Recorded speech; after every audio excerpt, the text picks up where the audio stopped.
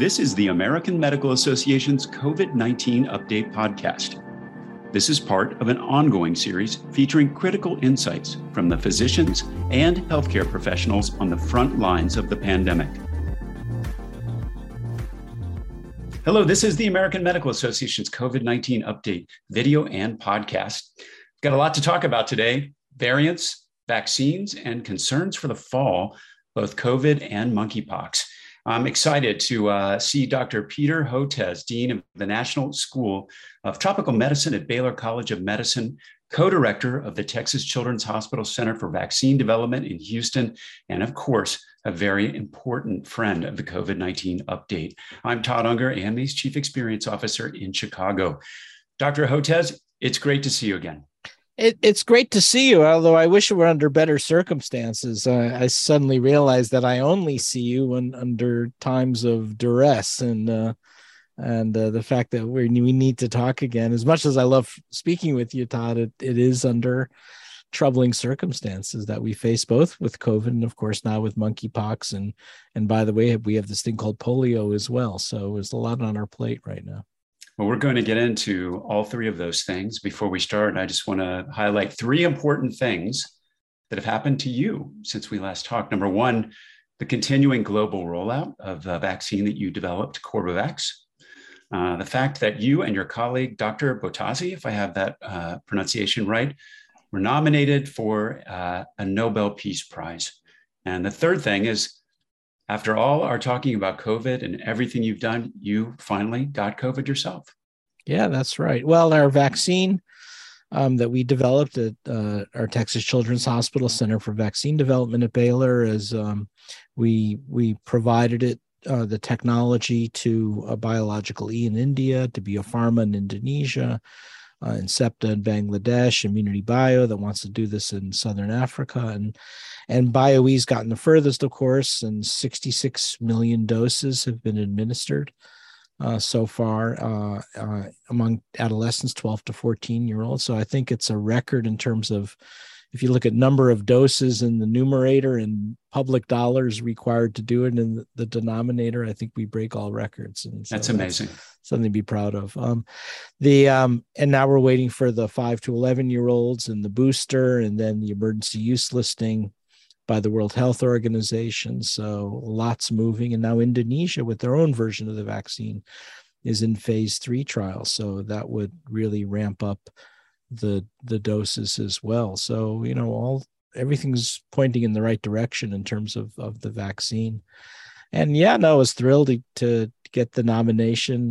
We'll see where it goes. I'm not buying tickets to Oslo just yet, but just the recognition is nice. It was, you've been with me through this whole thing, Todd, the last 2.5 years, and we've been talking, and the difficulties we've faced to do this on modest support, and on top of all the anti-vaccine aggression that I got as in reward for it. So it's nice to be in this place, even though we're still not on the other side of this pandemic. Has having COVID yourself, and even experiencing a rebound infection after Paxlovid, has that changed anything about your perspective? Well, it made me realize what a blessing these vaccines are. And just like the president said, the reason he's doing Zoom calls from the Oval Office, and I was doing Zoom calls and interviews from home in isolation, was not by accident. It was because I was fully boosted and immunized and fully boosted. And we now know from data from the CDC that individuals over the age of 50 who've had those 2 boosts on top of the 2 primary immunizations, that makes all the difference, whether you're home working or doing whatever you want to do versus sick in a hospital bed or an intensive care unit. And that's the message to get out, that there's still too few Americans are taking the boosters. Only about a third of the country's taken the first booster. I took the second booster and a few colleagues, but not many more. I think only about 25% of people over 65 have gotten their second booster, and that's not good, because those are the ones who are going to wind up going to the hospital. Absolutely. And now we're dealing with, of course, a different Omicron subvariant. We've got BA4, BA5, making up the majority of cases here in the US. Is that changing the landscape at this point? It sure is. I mean, it's just so highly transmissible, and everybody has colleagues that are getting sick with COVID now, and that's not by coincidence. Yeah. This is the most transmissible of all the variants. And with each wave, these seem to be more transmissible, and they have the immune escape properties as well. So that's why we're seeing a lot of breakthrough cases and new cases among those who aren't vaccinated. I mean, the good news is by now, pretty much all of the country has either been infected before or vaccinated, or infected, then vaccinated, or vaccinated and breakthrough infection. So on a population level, that has reduced the number of deaths and hospitalizations. But there's still a lot of deaths and hospitalizations. Okay, it's not 2,000 to 3,000 every day, but now it's 400 to 500. COVID is still the fourth leading cause of death in the United States right now on a daily basis. And that word is not getting out enough. And it's happening because there's still this group that's deeply dug in and refusing to get vaccinated. And then, as I say, the underachievement in the percentage of the population willing to get boosted, and people aren't vaccinating their kids. So that's yet another problem. So maximizing out your medical interventions, to have some situational awareness of your vaccination status, and take every opportunity if you have it to get those boosts. And if you do get sick, whether or not you've been vaccinated, take Paxlovid. And there's some data trickling in on people who are not taking Paxlovid. There seems to be a similar geographic divide or partisan divide, blue state versus red state divide for even taking Paxlovid. And the people who aren't vaccinated probably need the Paxlovid the most. And part of that is a rural-urban split as well. So we're also not persuading people to take advantage of getting that medicine. Yeah, big article in the New York Times today about that rural-urban split, even within states.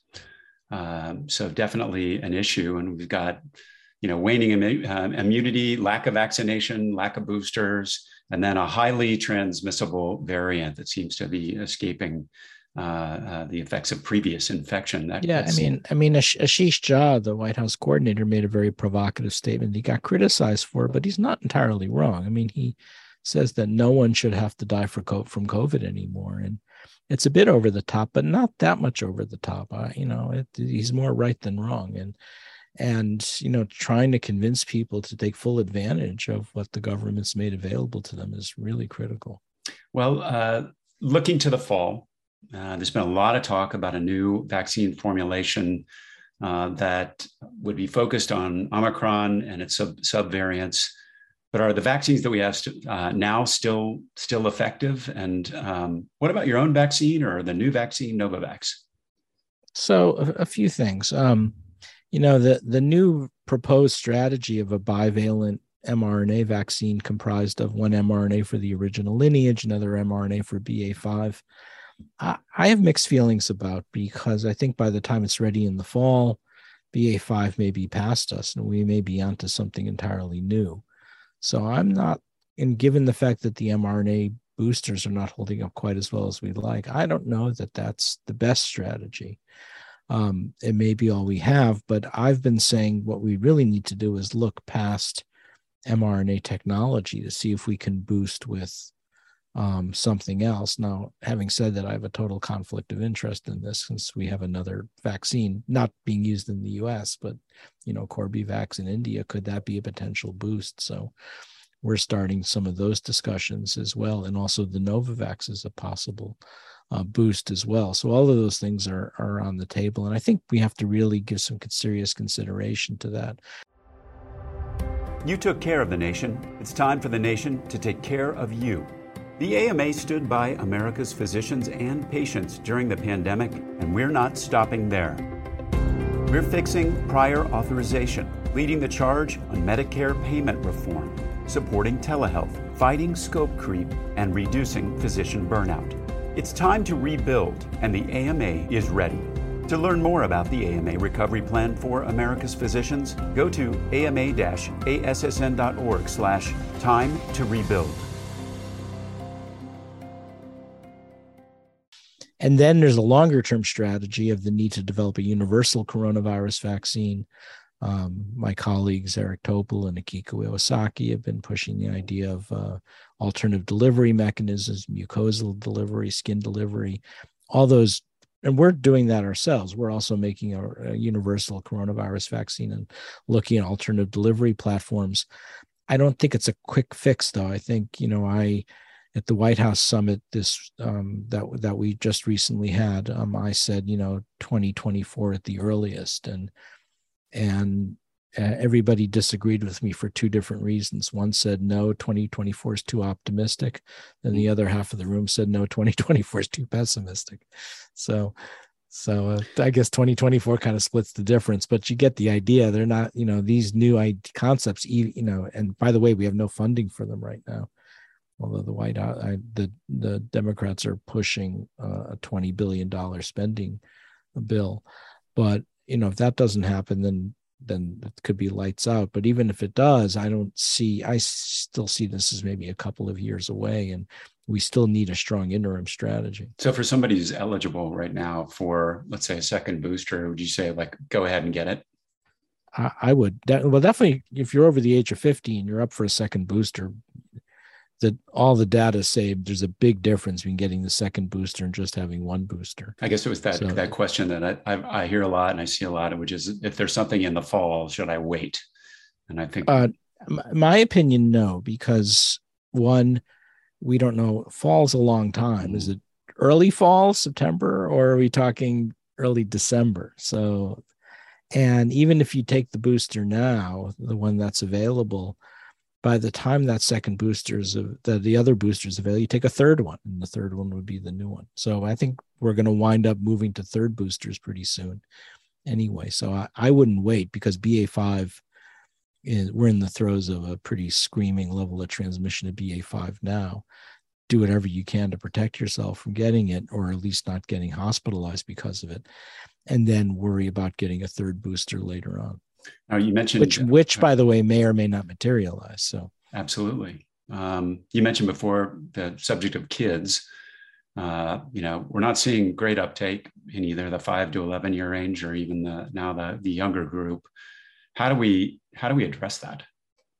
Yeah, you're right. I mean, of the 5 to 11 year olds, only about 30% of parents have taken advantage of that, and that's nationally.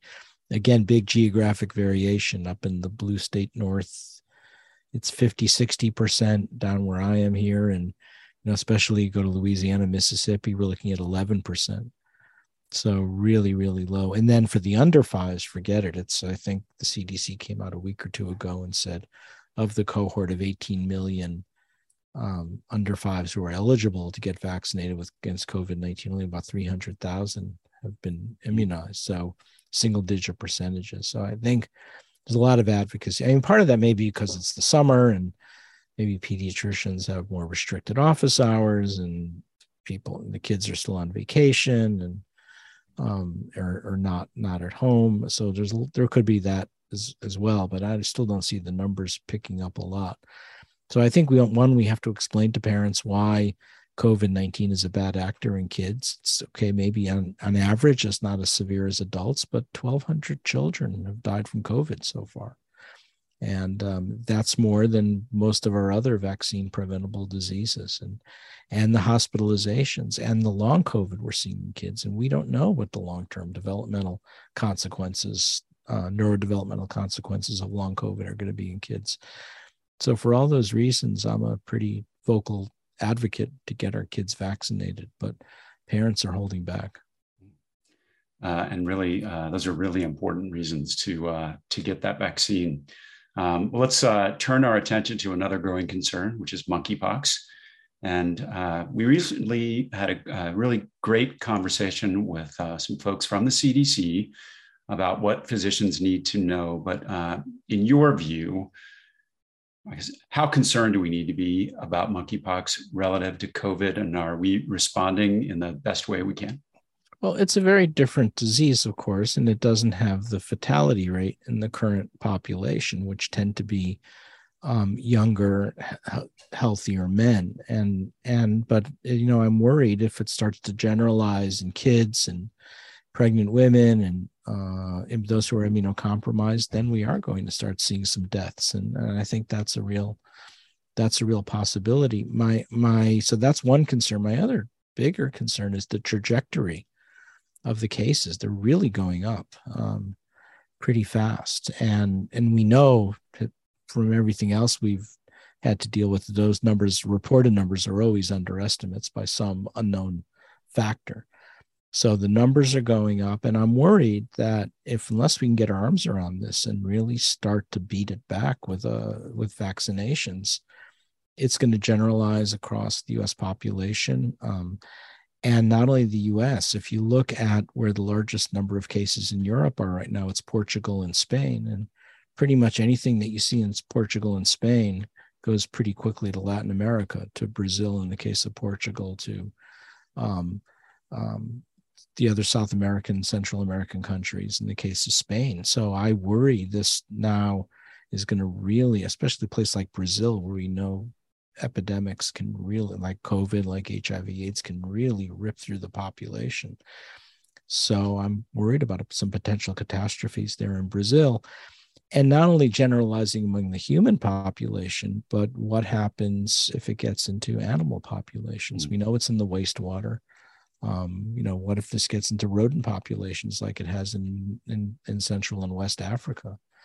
Then it becomes a permanent fixture, right? Then you go, next thing that happens is a pandemic, and then even after the pandemic subsides, it becomes enzootic or becomes, a permanent part of the landscape. And so what was purely a Central and West African problem is now a global infectious disease, and that's never good either. So I'm very worried for reasons that are different from COVID, but very worried nonetheless, and can't say how important it is to vaccinate, to get those vaccine doses up, and maybe start doing some creative things, maybe until we can accelerate the production of the Bavarian Nordic vaccine, which is the non-replicating MVA vaccine.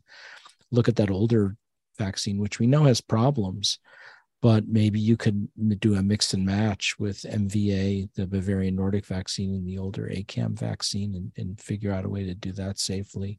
So I think we have to start looking at some options there. Well, Dr. Hotez, it's always incredible to talk to you. You're officially the only person that I know who's been nominated for a Nobel Prize. So it's always an honor to be able to speak with you. Thanks for joining us today. And that's it for today's COVID-19 update. We'll return soon with another COVID-19 update video and podcast. You can check out all our videos at ama-assn.org/podcasts. Thanks for joining us today. Please take care. Subscribe to other great AMA podcasts available wherever you listen to yours, or visit ama-assn.org/podcasts. Thank you for listening.